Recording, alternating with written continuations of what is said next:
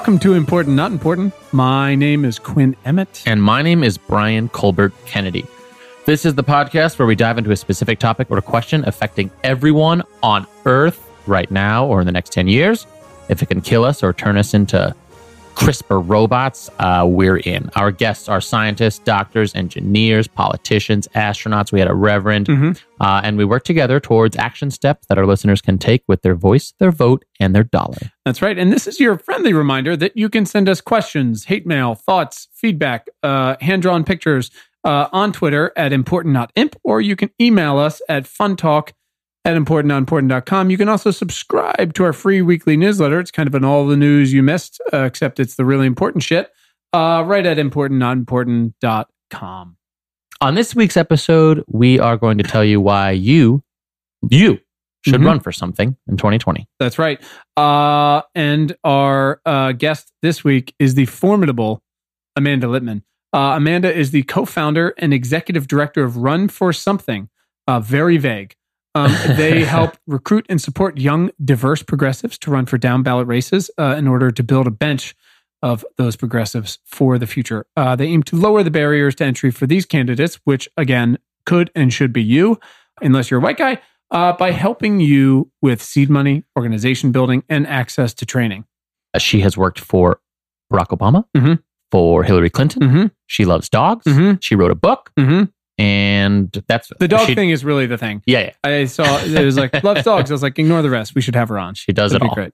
Yeah, we are thankful for her. We're thankful for everything she's already accomplished in all of her many jobs and helping to save the planet just a little bit in 2018 and hopefully more going future. And I feel like this is just the beginning for her, and it's already been a lot. I know. One of these days we're gonna have to have a fantasy draft of all of our guests. Yeah. And just, I mean, imagine what they could do. Oh my rotisserie God. style. Just trouble. Do you play fantasy sports? Yeah. I just got eliminated from my fantasy basketball league. Perfect. Very sad. Good. But it was great. Keeper league? I don't know what that means. Okay, great. Yep. Let's go talk to Amanda. Let's do it. Our guest today is Amanda Litman, and together we're going to tell you why you should run for something. Amanda, welcome. Hi, so glad to be here. For sure. We are very excited to have you. If you wouldn't mind, just let everybody know who you are and what you do. So my name is Amanda. As you said, I am the co-founder and executive director of Run for Something, a PAC that recruits and supports young, diverse progressives running for local office across the country. That's so vague. That's so interesting. No, obviously, you are one of the humans that helped put a stop to this Indiana Jones rolling ball of darkness that was barreling our way at the last election. So we thank you for that. I do want to. We usually don't do the whole life story thing, but I'm curious how you got to where you said I got to put my foot down and do something about this a couple years ago. I am pretty boring, I will say. I grew up in Virginia. Hey, now. Hey, Virginia. Where in Virginia? Fairfax. I'm from Williamsburg. Oh, very nice. I've been to Fairfax. It's a perfect fine place to be from. Absolutely. I went to Northwestern for college, specificly because I wanted to work for Barack Obama. Brian's Awesome. from Chicago. This is going great. Is wonderful. So many connections. My senior year in college, I started interning for his re-election campaign, doing online fundraising. So if you ever got an email from his campaign or from any other down the road, that was in part because of me and my team. So Awesome. sorry, not sorry about that. No, awesome. Please don't be. Worked there for a while through the election, worked for his nonprofit for a year, went down to Florida, worked on the governor's race there for a year, and then moved up to New York, and I worked for Hillary Clinton's campaign for 2 years. I was her email director, which is a pretty confusing title given how often Hillary Clinton's emails were in the news, but with email marketing, wait, what did you do? Oh, God. I had to explain to my grandma quite a few times, no, Grammy, not those emails. Right. Oh, God, Granny, please. Please, it's just it's fine. No more. But so the election came and went. As you may recall, it was terrible. And I pretty quickly started hearing from friends from high school and college who reached out to me to say, hey, Amanda, you're the only person I know that works in politics. I want to do something about this. What do I do? In particular, I had one dude from college who was like, I want to run for office. And I don't know where to start, but I'm a school teacher in Chicago. Our public school budgets are getting slashed. Seems like anybody can run for office. So where do I go? And I didn't have an answer for him. because there wasn't. Was he specific about what kind of office he wanted to run for?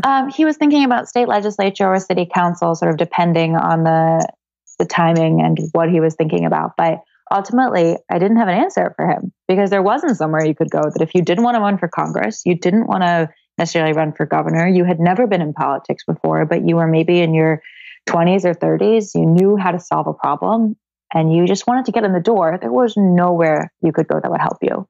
And that felt to me like a symptom of really larger problems within the Democratic Party and within progressive infrastructure. So sent an email to a whole bunch of friends with an idea, one of whom connected me to her husband, this incredible operative named Ross Morales Ricchetto. We sat down, we wrote a plan, we built a website, and then on Inauguration Day, we launched Run for Something. And we thought, this will be a small, fun side hustle. We're going to take it up for a cool hobby. And instead, 1,000 people signed up to tell us they want to run in the first week. 20,000 signed up in just 2 years. And as of today, we're up to about 31,000 people who say they want to run for office. That's wild. So what sort of intake system did, and we'll get to what it is now. I'm sure you've learned a lot of lessons. Yeah. And obviously had a ton of success. But like for those first 1,000 people that came knocking down your door, what sort of intake system and process did you have set up to absorb them, to start pointing them in the right direction? On day one, nothing. Yeah. But by 2 weeks in, I sat down with some incredible organizers. And what we ended up building is, in some way, shape, or form, the same system we have today. The technology is a little different and the processes are a little tighter. But the idea being that real people are just as qualified to screen for candidates as political operatives, and are in fact probably better. So we built out a process where if you sign up, you join a conference call, we explain the sort of basics of running for office, and then you talk to one of our volunteers. They'll reach out to you, set up a time to have a half-hour conversation, really looking for 4 key things. Is this person progressive, whatever that means for wherever they live? Is this person authentically rooted in community?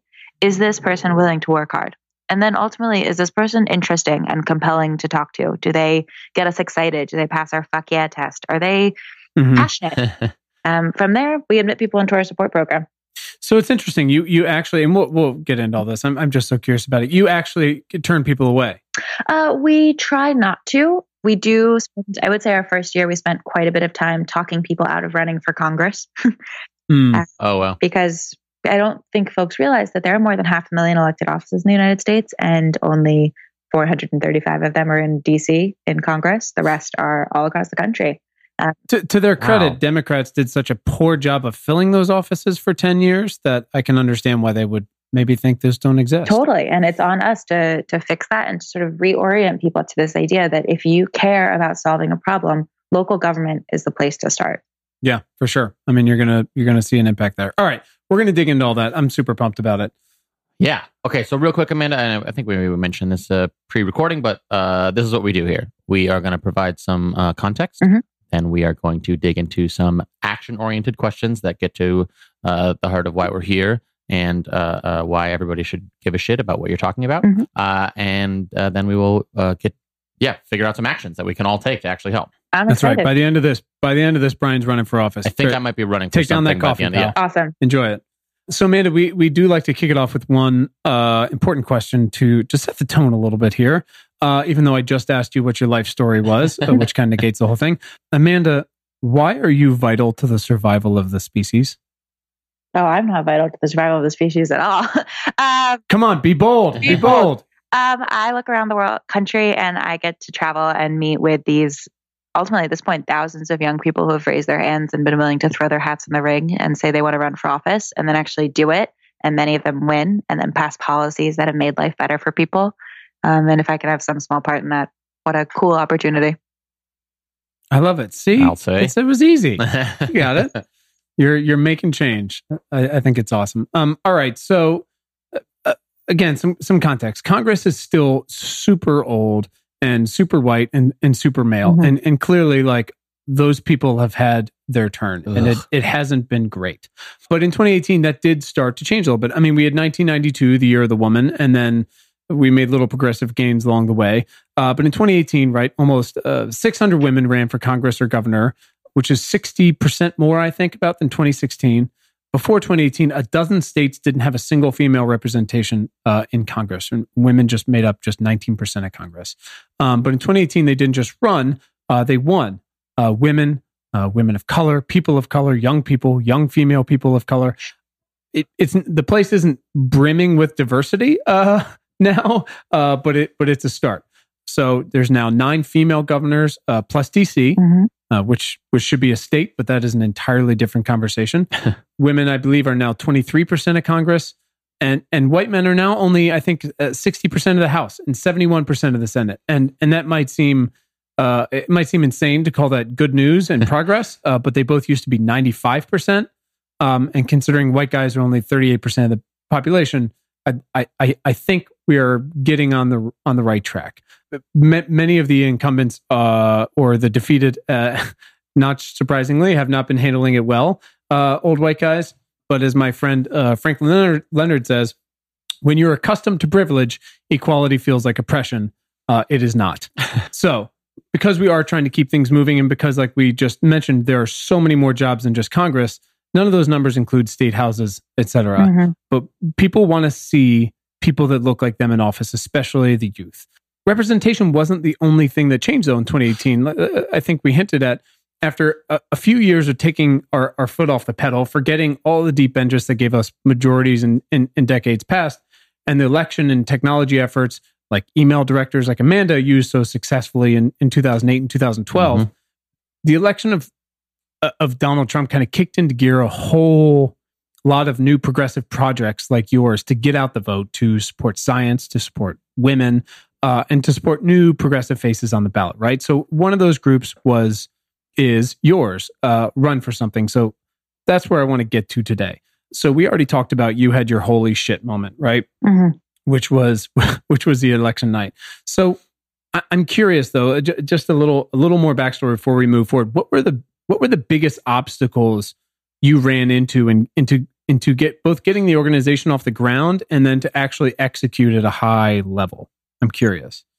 Well, for a start, I had never done anything like this. I had never, personally, I'd never been a forward-facing entrepreneur. I'd always been a cog in a machine of a campaign. I was unemployed. I just had knee surgery, so I literally couldn't get off the couch. I didn't have any money. I put the whole thing on my credit card to start and just kind of hoped money would come if I asked for it. And a lot of people told us that this was insane. We did a lot of sort of seeding the field with hey, this is an idea. Tell us why this is crazy. And many, many folks, especially within the political establishment, were like, yeah, it's a great idea. It'll never work. You can't work with candidates all across the country. Legally, it's very hard. Operationally, It's very hard. Nobody really wants to run for office. So good luck. Maybe you'll get 100 people in the first year, which was our ultimate first goal. And I think as we thought about how we wanted to push government to look more representative, we understood that we had to redefine what it means to be a candidate, that it couldn't just be rich old white male lawyers. It couldn't just be people that already knew the incumbents, already knew how the political system worked. And it couldn't just be folks who assumed they were ready. We needed to proactively ask people to run, because as it turns out, when you do ask, people will raise their hands. And when you say there is training, there's support for you, people will jump in. But if you don't give them the on-ramp or the entry point, they're not going to consider themselves welcome. So it was sort of both philosophically and practically really difficult. So how much did you have to, like you said, realizing that we needed to change what representation looked like, and you were aware of that, and yet you had so many people come in. How much did you have to paint the picture for people on that? I mean, of those 1,000 people, for instance, were a lot of those white guys, or was it a pretty diverse crowd from the start? I'm curious. It was pretty diverse right from the start, which was telling that if you put it out there into the world and say you should run for office, we'll help you, more than just the white men will raise their hands. It's like, why has government been predominantly made up of white men in the past? It's because those are the only people that ever got asked, because candidate recruitment happened in back rooms through old boys clubs and through networks of who knew people. But when you ask women to run, they will. When you ask what people of color to run, they will. So we were really intentional about that. And it meant everything from cultivating a voice online that was approachable and accessible, to doing targeted press and working with outlets that reached young people and women and people of color, to most importantly, telling the stories of the candidates who came to us and said, I want to run. And then as the organization progressed, as our folks who were running and winning and running and losing. because especially women are twice as likely to identify a role model as the person that gets them into the campaign, and 10 times as likely to identify training or access to training as the thing that pushes them over the edge. That's crazy. I mean, it makes sense, but right. And it just shows you like what a huge fucking glaring hole it was before. Yeah. You know, if they're 10 times more likely, and yet there's so few people that look like them and can have a conversation and can empathize with them. It's a little bit like, I feel like I've mentioned this before, as much as no company is perfect by any stretch, but I've got an iPhone and 12 Apple products like everybody else. Mm-hmm. And I remember when they launched their health app a couple years ago, and it was really cool and it looked nice and was the first way to actually congregate a lot of this information. And then all of a sudden everybody goes like, there's no way to track your period in this thing. Yeah, because there was no right. in the room. Right, yeah, because it was just six really smart white guys who'd been there a long time and given us some really amazing products. And yet, like, what is the one fundamental thing that women cannot escape? And it's like you all this other, you can pull in health records, do this, and it's like, guys, it's so simple. It's once a month. Like this, it's like if it's not there, then there's no way to have those conversations. So you mentioned the establishment saying it'll never work, and obviously the DNC has a boatload of their own issues. So we've got all these new groups that built up to the most recent election and now, and we have companies, or I guess groups like Higher Ground Labs that are now actively seeking out and supporting even more new organizations that could help further raise the tide and save the whole fucking place. So I'm curious what the relationship looks like now with groups like the DNC and I guess incumbents that have been there for 40 years. Well, I would say we have been really intentional about building really good relationships with all of these organizations, in part because for us, our sort of guiding star is candidates first. What do candidates need? If candidates need help from the DNC, then we should have a good relationship with them in order to get that help for our candidates. If candidates need help from Emerge America or Emily's List or Higher Ground Labs companies or what have you, then we want to make sure that our relationship with the candidate is not going to hurt them in any way. So to that end, we also try really hard not to be duplicative, not to recreate the wheel or not to recreate any good, well-functioning wheels. So where other resources already exist, we will connect folks to those trainings. So we don't actually do training ourselves in any like weekend long run for something boot camp. No, because other groups do that really well and it's really expensive. And most of our candidates are not full-time candidates who can't take the weekend to go to a training. They need stuff virtually. They need stuff at their, like on their timetables. They need stuff that's free. So we try and supplement the stuff that other groups have done without overstepping them. Interesting. So what would you say is your, I guess now going forward, is your primary role and in sort of the intake and training and to all the way to running process, and how has that changed in the past year and a half? I think our mission has stayed remarkably the same. We haven't pivoted. We haven't altered in any way. What we've done is expand the scope and really learn from what works and what doesn't. So we've learned how to better recruit people, from telling stories of candidates to providing access to talking about access to training to what kind of media outlets and what kind of platforms potential candidates are and how many times you need to ask them and all of those things. And then what do candidates actually need, both in terms of making the decision and then actually getting on the ballot and then running successful campaigns. For example, 60% of candidates have told us over the last 2 years, the most valuable thing, more than money, more than training, more than volunteers, was a friendship with another candidate because they're alone. Wow. It's really hard. Running for office is really fucking hard. So if you don't know anyone who's doing it, you can't complain to your staff. You can't complain to your family. You can't complain to your partner because you're putting all of them through hell. So the only person you can commiserate with is another person who's going through something similar. So we have been really intentional about building community around candidates, things like that. We've also learned quite a bit about the things that they don't need. Like honestly, and this is a sort of separate rant that I'd be happy to go into, building technology. Please, we love rants. Building technology for campaigns that require money or staff to use is limiting your like access to the market as a company, and is honestly making campaigns feel like they're missing out on something they ultimately don't need.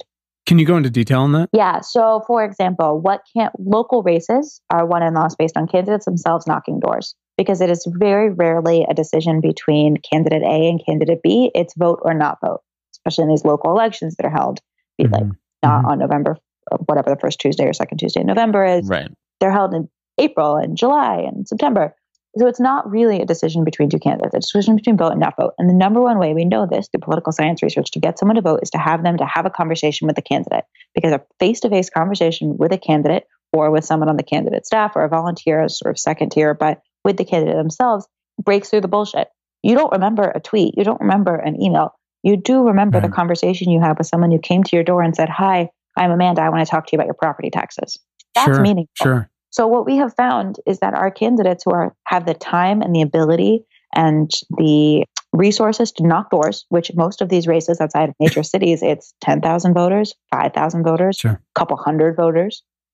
Right. You can literally talk to every voter multiple times. Yeah, sure. If you put in the time. What you don't need is some app that allows you to spam your friends. What you don't need is some app that might, better make viral videos, like that kind of crap. It's just not necessary for these races. For bigger campaigns, it might be helpful.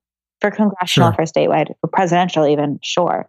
But like I said, 500,000 elected offices in this country, and let's call it 1,000 of them are at the scale that could use those tools. The other 500,000 are not. So to me, when you think about where we're putting our resources, the best possible place to do it is to a local race, because the volunteers and the voters that candidate talks to will also show up and talk and vote for higher Democrats, for Congress, for president, for governor. Right. But because they're actually in the booth, as opposed to not being there. Yeah, because they're there. Once you get them in the booth, they're gonna vote. And if they're there because Jane Doe running for school board got them there, that's great. I always think about my dad. My dad is a Republican for a long time. He became a Democrat probably did not vote for Obama in 2008, but did in 2012, in part because I worked for him. He was like, "It's in my best interest for you to have continued employment. I'll vote for Obama." But he always tells me, my parents live in a part of Virginia's suburbs that used to be very heavily represented by Republicans, and the last 10 years has really gone through a transition. And he said before the November 2017 elections in Virginia, when I asked him who he was going to vote for, he was like, "Well, I got to show up and vote for Kathy Tran. Kathy Tran is running for House of Delegates. Kathy Tran belongs to our synagogue. If I don't vote for Kathy, she's going to yell at me at services next week. She's going to know." I was like, well, she won't know. But that personal relationship is really, really important. Right. It'd be super creepy if she did know. That would flag something a whole host of something problems. Would definitely be However, So I think if you think about the best place to use your resources, your time, your effort, it is as small of a race as possible, which feels ridiculous to say, but you get to be a big fish in a small pond. You get to really make an impact, and the work you're doing helps Democrats across the ballot.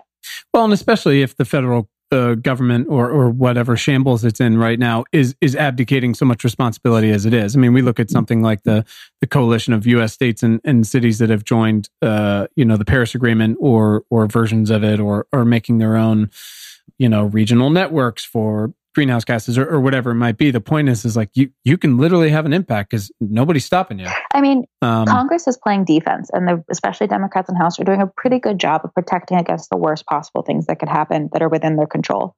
But you get to the state legislative level and the city council level and even like the school board level, Democrats who have power are playing offense, and it's fucking awesome. It's awesome. It's advocating for reducing city reliance on dirty energy. It is protecting trans kids in schools. It's advocating for driver's licenses and ID cards for undocumented immigrants. It is like really meaningful stuff. And it's playing defense in that they're stopping things like heartbeat bills getting passed across the country. Sure. Which is ultimately how they'll fuck over Roe v. Wade by passing these horrific bills. They get challenged all the way up to the Supreme Court, and that's it. Goodbye abortion in the United States. So for me, I think about if you really want to make a difference, not just campaign-wise, but like policy-wise, local government, 150%. Sure. So I'm curious about that. I've had this position, and it kind of drives people crazy. And now that I feel like since we made some strides in 2018, people actually don't just spin around and walk away from me when I say this. But I felt like, and I usually use like a comic book reference, like there's Perfect, where shut up, Ryan. Where Bane breaks Batman's back, right? And then he has to kind of like rebuild himself and come back. That all of these groups and so many of these groups pre-existed 2016, right? But then there's a whole host of new ones like your own of people who were born out of policy or out of campaigning or whatever it might be, or just fired up young people, maybe technology, whatever. That so much of this would not have come to be if Hillary had actually won, right? Mm-hmm. The world would be less of a fucking shit show on a day-to-day and overall basis, but I can't imagine that we would have ignited this progressive fire that we have now, right? It's almost, it has felt like we needed to get kicked in the teeth to recognize how far behind we really were, because it wasn't just like Trump won 3 states he wasn't supposed to, or we didn't think they were supposed to, and so he won the election. It was exposing the fact that, and again, I'm a massive Obama fan. I'm literally listening to Michelle's book for the second time in a month, and all of my siblings worked in Virginia on all of his campaigns. I'm the only one who didn't. But we spent a decade completely ignoring down ballot races, all these extra races and local races you're talking about, and it fucked us. So I'm curious if you have any thoughts on the idea that we needed to go through this, and that we're now executing on it well to kind of hand it over to young people and be reborn a little bit. I would never say it's a good thing that Trump won. It's horrible. So many people are struggling. Yeah. Especially the most vulnerable communities of color, immigrants, refugees, our healthcare system. Like, it is fucked. And if it forced out of that horrific, catastrophe of an election, some good has come, and that makes me feel like there is hope. So I don't know if I could ever say like, oh, like, aren't we lucky? No, it's fucking horrible. And yeah. And this is why I've never found the right way to phrase it. Yeah, I mean, I find it's like very uniquely American, I think, to find the silver lining of the tragedy of like out of the wreckage becomes hope. I think. Right. Because I get to see all of our candidates, and it's like they wouldn't have run if Trump hadn't won. And they're making incredible progress. And I wouldn't trade one for the other, but I also don't have that option, so it doesn't really matter. And that's the thing is, it's like it's not black or white. It's not like, look, okay, here's the deal. Like, all of these less advantaged people, either newly disadvantaged because they fucking want to, or people who have been disadvantaged for 400 years in this company because it's institutionally built that way, and now it's just making it worse. They shouldn't have to suffer because of this. But I guess I'm looking at, and maybe this is my own way of trying to avoid and not totally go into the darkness, which is like, I guess I'm saying I hope that,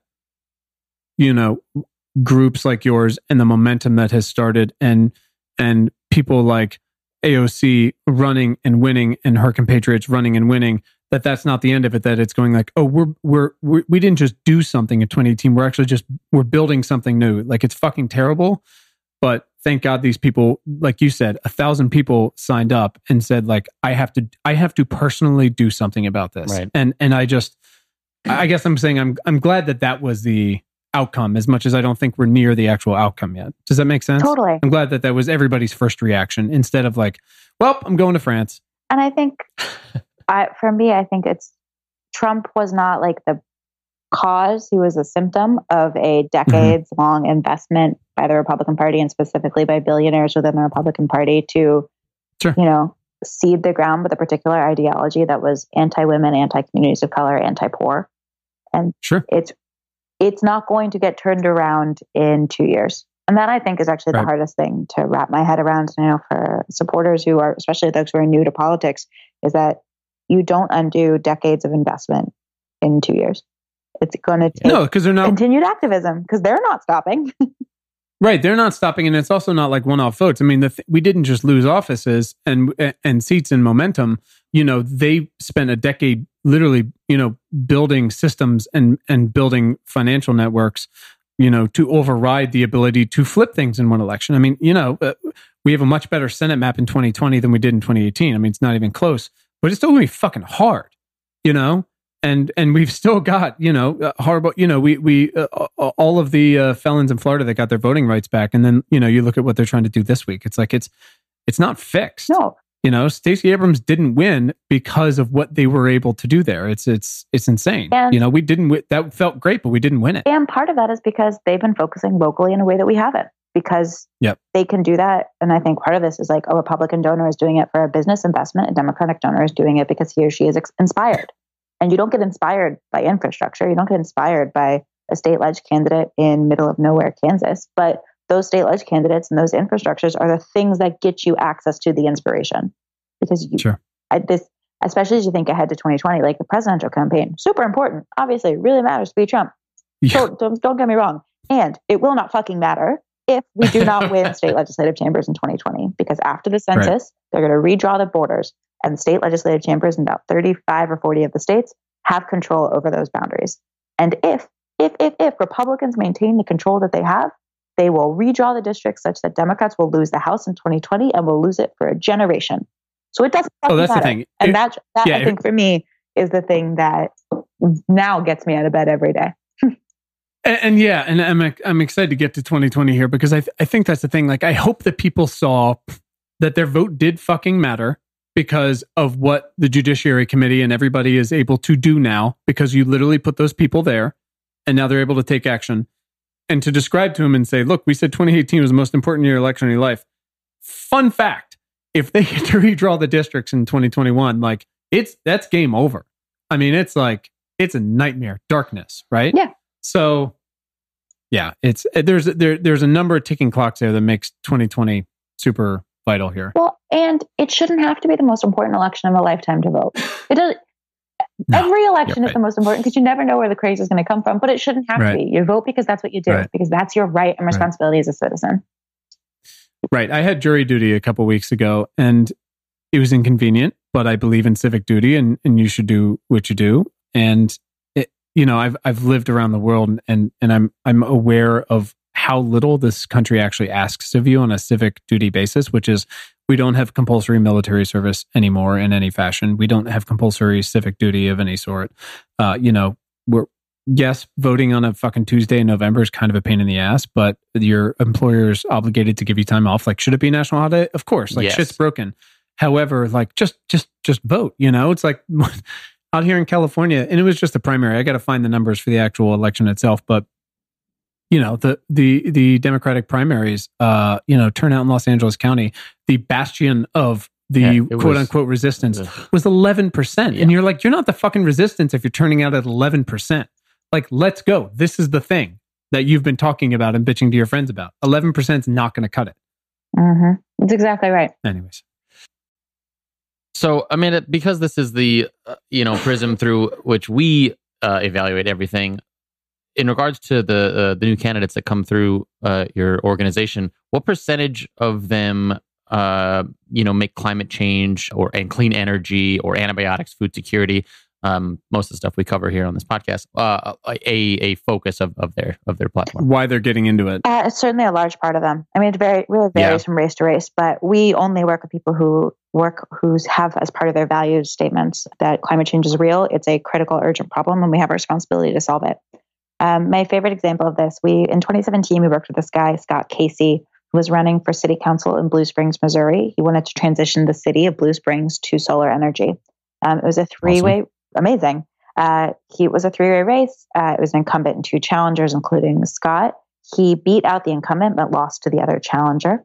In the intermediary time, he turned his Facebook group into an advocacy group, the Facebook group of volunteers he built during the campaign. Mm-hmm. When the town council or city council decided to shut down a recycling plant, he then actually affiliated into a nonprofit that fought the closure of that recycling plant. He's now running for city council again. We just re-endorsed him to be able to have a say in how the city processes recycling, electricity, and ultimately their broader energy usage, which that's awesome. Fucking awesome. That's so amazing. That's fucking awesome.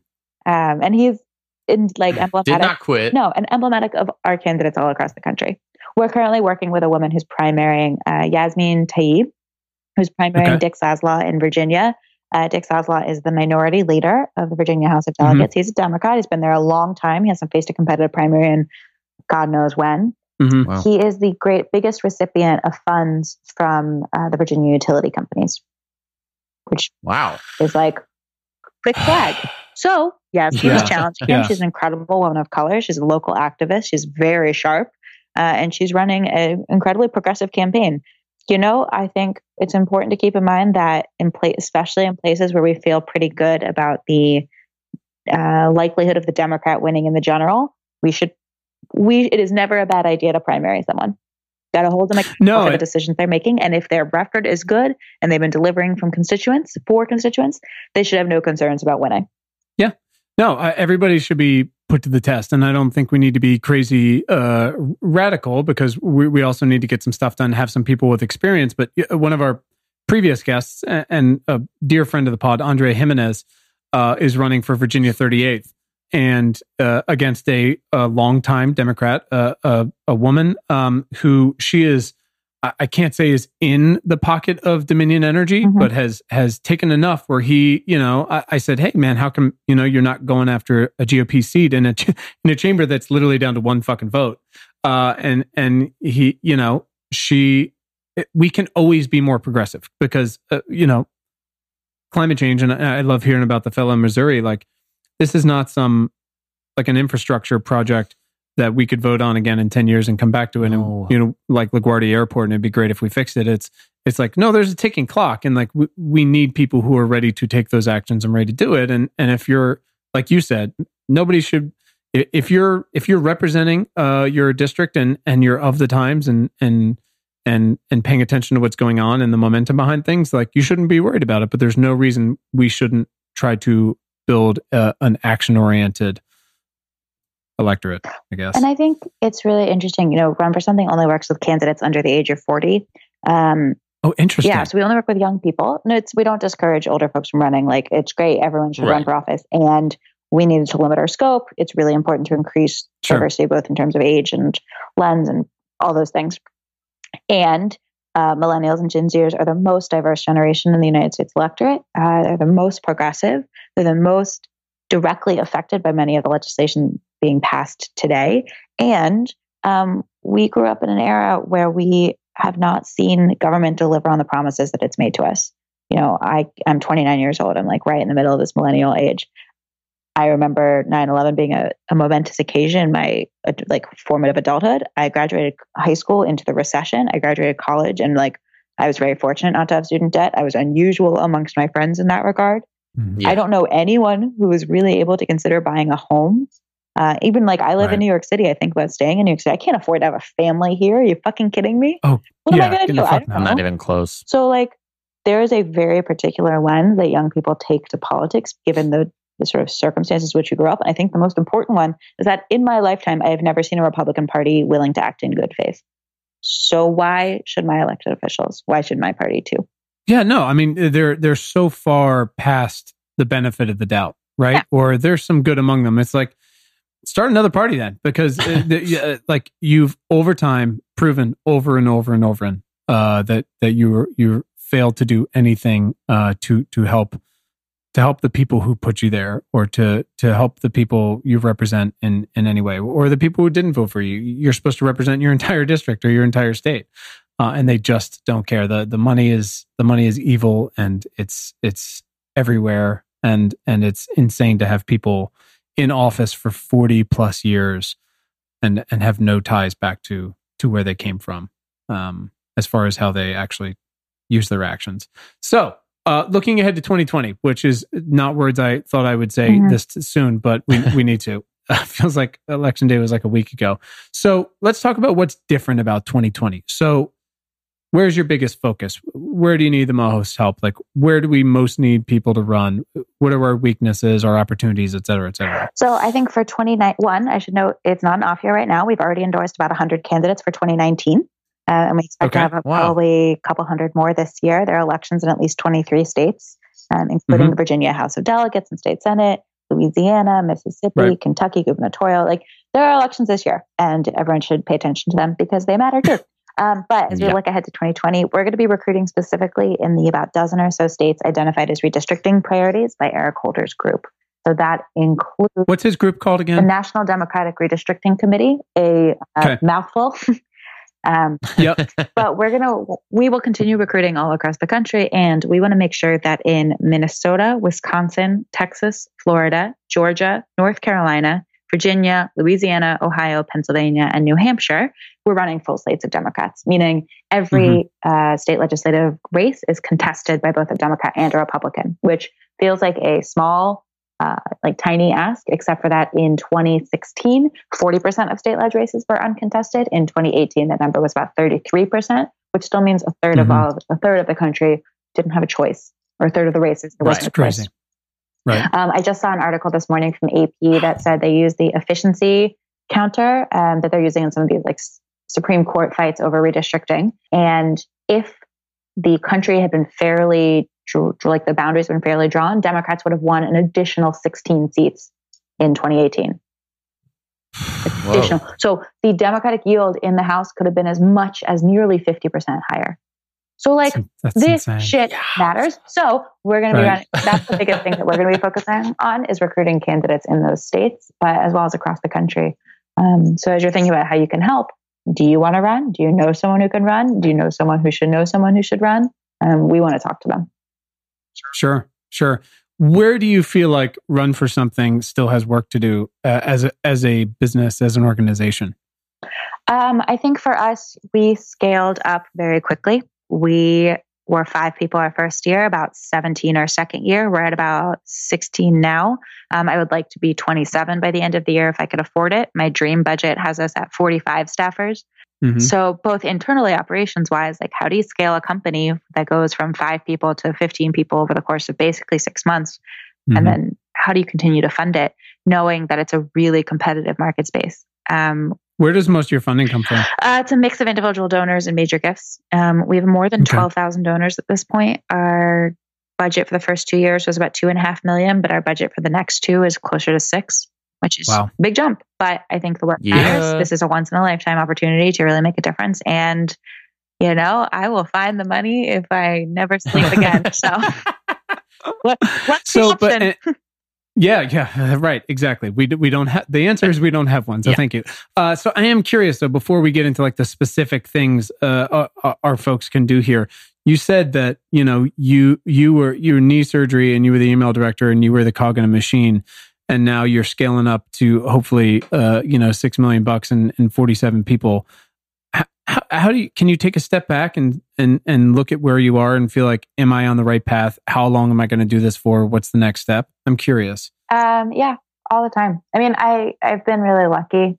I will say this is my dream job in that I get to do something really meaningful and I'm on my own schedule and I don't have a boss and there's like some incredible opportunities I wrote a book in 2017, like a side project that got published by Simon & Schuster. Sure. So as one does. Yeah. And I'm really proud of all that. And it's an incredible opportunity. And I never intended to start a decades-long job. So, hopefully you're able to build something that is strong enough to exist without the founder. So one day I'll step away, but I love my job. That's awesome. What's your dog's name? Her name is Sadie. She's currently sleeping next to me. She gave up. She's been wonderful. Yeah. Brian's voice Very tends to put girl. dogs to sleep. It's very soothing. What? No, that's weird. All right. So we've been building to this here. So again, the answer for a lot of these is run for something. But our goal is to provide really specific action steps our listeners can take. And we like to say with their voice, their vote, and their dollar. And sometimes those overlap a little bit. So if they're not running for something, I'm curious, what are the big, actionable, but sort of specific questions the rest of us should be asking of our representatives? I think the first is paying attention to local representatives. So subscribe to local newspapers, follow them on social media, hold them accountable for the things that they're doing. You asked about climate change earlier. I just saw a story in the New York Times yesterday that municipalities get a chance to vote on the International Building Code, which they redo every so often. And part of the building code indicates the kind of energy efficient and solar efficient and climate adherent policies that they use. And countries and municipalities base their local building codes off of this international model. Many municipalities don't vote in that simply because it falls off their radar. So fascinating. For example, one thing you could do today, I believe the deadline is March 29th, is reach out to your local local elected officials and make sure, have you paid your dues, whatever it is, so that you can vote on this in the fall. That's a really meaningful way to make effort on climate change. Sure. Yeah. Yeah. It could be the last one ever because then all the buildings will be underwater. So if you could do that, that would be great for everybody. Interesting. Okay. That's really helpful. Yeah. And digging in on the local side and standing up for or building community in any way in the local thing is so important. I mean, same thing. I saw something the other day where Facebook said it tried to highlight more local news, but it couldn't find enough local news. And it's well, it's because you fucking destroyed it. But, it's those things are essential. Pay attention to what your representatives are doing, ask them questions, build community, go to meetings, all of those things. And again, that's where you're going to see the most change, whether it's, building a solar farm or putting it on people's roofs or windmills or cleaning up your air or water or fixing the potholes, whatever it might be. You will see that, and that is not the same thing as congressional impacts. Mm-hmm. What about their vote? Where should they? You talked about 2019, which is coming down the pipe, and it does matter. I mean, Virginia is the perfect example. I mean, it came down to a coin flip, and 400,000 people got Medicaid.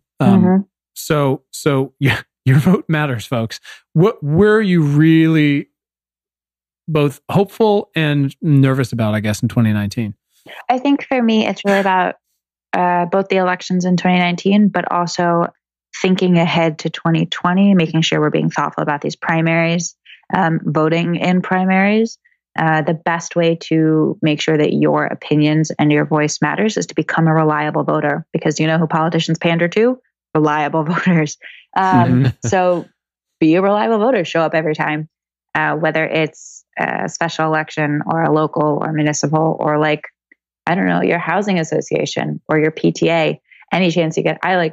Whenever I see we're running a poll, I'm like, great, I want to vote. I love voting. Everybody should vote all the time. My boyfriend's like, how do we get other people to think like you? I know, voting is awesome. I mean, somebody's asking me for my opinion. I love giving my opinion. So I think, and it's official. It's official. So anytime you get a chance to do it, building the habit of doing it is really important. And don't be afraid to ask your friends to vote with you.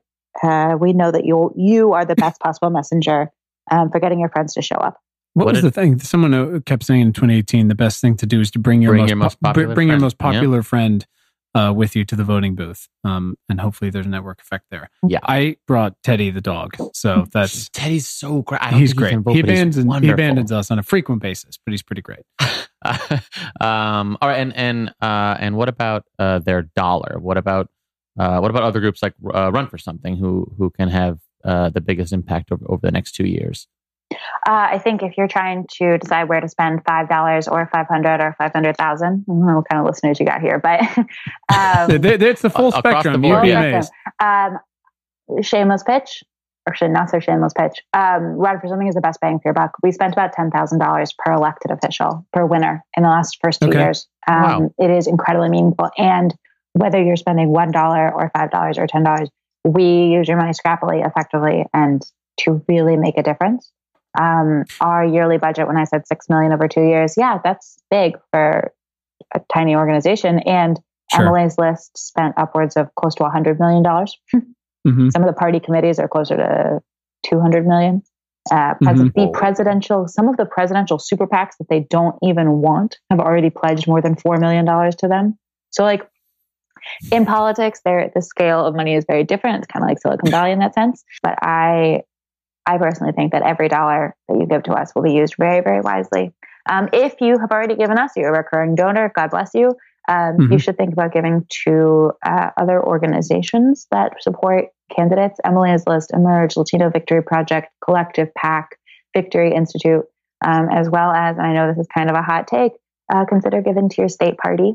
They're doing incredible work for state legislative races and often municipal elections that is always underfunded and under-resourced and can use every dollar you can. You don't have to like the party to think that they're better than the alternative.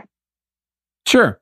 We do have to even if they're kicking ass. I mean, again, all the things that we ignored for so long, we do need to rebuild those. They're an essential piece of the puzzle. And just deflecting them is not going to help do that. Awesome. All right. So we're getting close to time here. I can't thank you enough. If you have anyone else, and either now or later, kick-ass humans like yourself that we should talk to that are in elections, that are in climate or science or medicine or things like that, please send them our way. We've found that there seems to be a cabal of very smart people who all just, I believe you're all on the same iMessage chain, which I'm very, that works, right? Very jealous. I need to just slide in there. So if you have any of those recommendations, we would love them. And of course, we're always aiming for ladies and people of color because they need the microphone.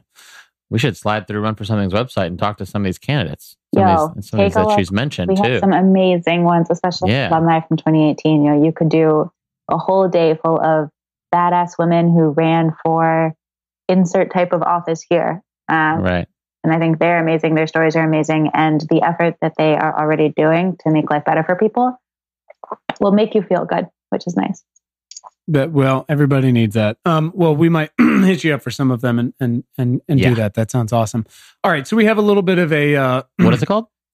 Thanks, Brian. It's I have in 60 straight outlines, your episode 60. We called a lightning round. It's not. So just a few more questions. So, Amanda, when was the first time in your life when you realized you had the power of change or the power to do something meaningful?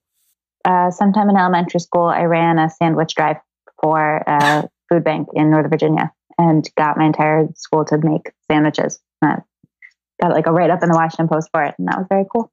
In the Washington Post? I think so. Maybe the Burke Post, somewhere in one of the local paper, Northern Virginia local papers. But being able to do something with your hands that then makes a lunch better for someone is kind of cool. Oh, that's really awesome. I've got my kids. We're very involved with Alex's Lemonade Stand, which is a wonderful pediatric cancer organization.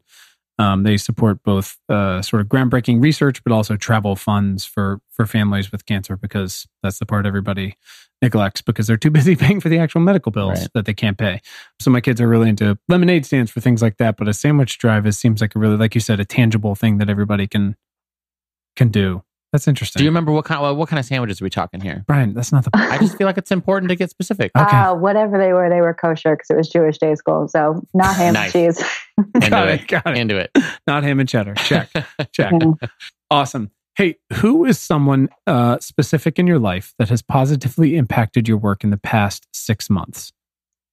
Rebecca Traister, who is the writer for the New York Magazine and is an incredible scholar. Her work has basically shaped my entire political career. But every time I read a story from her, I come away thinking about it better and smarter and more refined.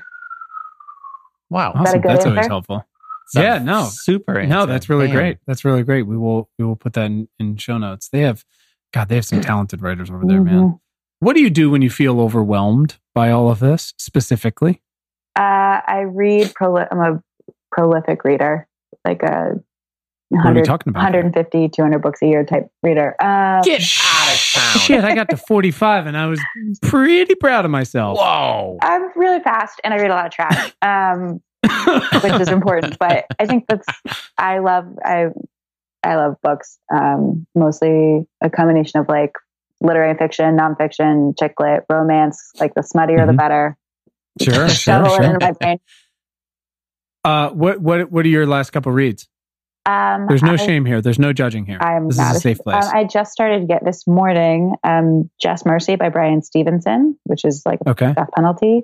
Yesterday finished Queenie by Candace Carty-Williams, which is like a mix of like Bridget Jones' Diary and Americana. It's about a Jamaican American woman in London, Jamaican British woman in London who like breaks up with her boyfriend and has a mental breakdown that goes to therapy.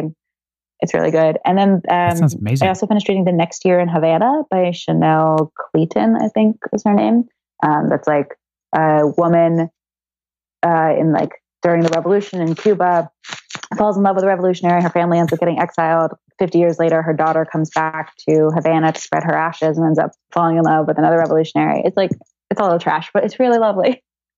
So it's historical trash. Yeah. What are you rocking? You rocking paper books, Kindle? What do you go? You got Audible? I wish I was a paper books person, but I have moved so much. I'm a Kindle person. Plus I like to read at night. So I get it. It's so nice with that light. So good. It's nice. And from what it seems to have not affected. I only use the Kindle for night reading, and my wife made fun of me because the other night the lights were all off. This is not about to get sexy. And it's about to go the other way. And all of a sudden I yelled out and I was like, something dropped, a piece of the roof fell and hit me in the face. And she's like, what the fuck are you talking about? I was like, something hit me really hard in the face. And then I looked down, I was like, oh no, it was my Kindle. But it literally given me a bloody lip. I had been holding it above my head. Reading is dangerous, passed the fuck out and just dropped it and gave me a bloody lip. And she was like, I it's incredible that she sticks around. It really is. She's so sweet. I just got to keep putting that stuff in her coffee every morning. Wait, I have a quick question before we move on to the next question. What about your book, Amanda? You said you wrote a book in 2017? Oh, yeah. Wait. Yeah. Which the only reason I mentioned is because I'm sitting in my living room and it's staring at me from the other side of the room. I wrote, it's called Run for Something, a Real Talk Guide to Fixing the System Yourself. It is a guide on how to run for office. So it's actually 3 parts. The first is like a civics 101. How does local government work? How do the parties work? What does this whole thing mean? Second is how do you actually run for office? The mechanics of a campaign, like message, mobilization, and money. And the third part is if you don't want to run for office, how do you get involved with the campaign as a volunteer, as a staffer? What is this? Where do I get this? Amazon, Barnes & Noble. Where? Excellent. Where do you usually get books? Yeah, independent bookstores. Okay. I'm not going to ask any more questions. How about that? It might be good. People like it. What would you change since it was put down on Dead Trees? I mean, the stats are a little out of date because it was written in 2017. And I cursed a lot, which my grandmother looked like both. She was like, I'm so proud I taught you all those words. Did you have to use all of them? I was like, I did. Boy, I feel like we should have Granny on this podcast. Grammy's a killer. Awesome. Amanda, how do you consume the news? Twitter during the day. I tend to go to Washington Post, New York Times, Vox, BuzzFeed, and Politico. Sometimes the Atlantic during the day too. And then I really like dig in on the New York Times app on my iPad at night. I don't think anybody's answered with day versus night yet. I like that. Mm-hmm, mm-hmm. Yeah, I try really hard, like once the workday is over, to shut my computer. Right. That doesn't mean I don't like flip open my iPad and poke around. Yep. Just start another device. Yeah. Perfect. Yep. All right. If you could Amazon Prime one book to Donald Trump, what book would that be? That's a really good question. We have an Amazon wish list with the books all of our guests have recommended, and they can just go there, click on them, and it'll send them to the White House. I'm not 100% sure he can read. Like, that's not. No one is. We get that. We got to build that into the preface here. Yeah. It assumes someone's reading it for him, or it comes with a package of colored pencils. I think he would find What Happened by Hillary Clinton to be deeply entertaining. Incredible. That's so funny. No, we've gotten a couple overlaps in 60 books and no one has recommended with that one. That's really so smart. Great. Like the Constitution, I'm sure he doesn't give a shit about that, but what happened would piss him off, and that would be fun. So that would be great. I mean, considering he spent the week ripping on a dead guy, I feel like you just got to dig in. Mm-hmm. Holy Lord. Is the Audible version narrated by her? That would be spectacular if you had to listen to that. I think so. That's like the best part of the Michelle Obama book is I get to. Oh my God. She is the first thing I hear in the morning and the last thing I hear mentions. at night. It's really great. It's adorable. Yeah. How much you love her. She's very special to me. Hey, last question. Anything you would like? Last things you would like to say to speak truth to power to all the people out here before we let you go? Yeah, I think if you're listening to a podcast like this, you are the kind of person that should run for office. You are also the kind of person a campaign needs. So whether you're a designer, a developer, a tech person, a public policy, or an advertising exec, or whatever it is you do in your 9-to-5 job, from 5 to 9 campaigns need your help. So especially local, don't be afraid to reach out, and Run for Something can help connect you, whatever your skill set is. So reach out to us too. So not just for candidates. No, we help plug in volunteers. We have a mentorship network. We have resource guides that need creating and updating. So whatever your skill set is, we will find a candidate who needs it. What's the minimum hours per week you would love to, you feel like someone could make an effective contribution to, let's say, a local campaign? Half an hour. Wow. Okay. I mean, half an hour a week. Depends what you're doing, but half an hour and you show up and maybe you help print out walk packets for half an hour, or put stamps on a mailing, or clean the toilet. Like that goes a long way. Sure. We've talked about it before on the podcast. Is like, when any time anybody's feeling like, oh, I want to help, but I don't have anything to offer. It's like, the thing that you're good at, whether, maybe it's you're a graphic designer, like everybody needs that. Like Run for Something, whoever, everybody needs what that thing that you have. So take what your strength is and apply it, because you're probably needed and greatly appreciated and wanted. A campaign office is never going to say no to someone who wants to bring by some cookies or wants to come by and anything. Fuck. Yeah, right. Exactly. Everybody can is very therapeutic. Yeah. It's very nice. It's very nice. And I'll tell you, our robot one is not getting the job done. No, we need to work on the robot one. Anyways, Amanda, this has been awesome. Thank you so much for your time today and for all that you do and keep doing, and for your book that we're going to get immediately. Thank you to Sadie. I think it's Sadie. It was Sadie. For being a good girl today. Little vocal at the beginning, but then she just really got into it, you know? Well, she knew Mama had some important shit to talk about. She has heard me talk about my rage against the machine every day for 2.5 years. Does not excite her anymore. Hey, did you, all those people at the beginning when you said you were going to start Run for Something and they said, oh, that's adorable, nobody's going to take part, did you tell them all, ha ha ha ha ha? Not in so many words. Okay, good. Okay. So. You're a better person than us. Hey, have a great rest of the day, rest of the weekend. I hope it gets a little warmer up there. And again, thank you so much. We really appreciate it. Thank you, guys. Thanks to our incredible guest today, and thanks to all of you for tuning in. We hope this episode has made your commute or awesome workout or dishwashing or fucking dog walking late at night that much more pleasant. As a reminder, please subscribe to our free email newsletter at importantnotimportant.com. It is all the news most vital to our survival as a species. And you can follow us all over the internet. You can find us on Twitter at importantnotimp. Just so weird. Also on Facebook and Instagram at Important Not Important. Pinterest and Tumblr, the same thing. So check us out, follow us, share us, like us. You know the deal. And please subscribe to our show wherever you listen to things like this. And if you're really fucking awesome, rate us on Apple Podcasts. Keep the lights on. Thanks. Please. And you can find the show notes from today right in your little podcast player and at our website, importantnotimportant.com. Thanks to the very awesome Tim Blaine for our jammin' music, to all of you for listening, and finally, most importantly, to our moms for making us. Have a great day. Thanks, guys.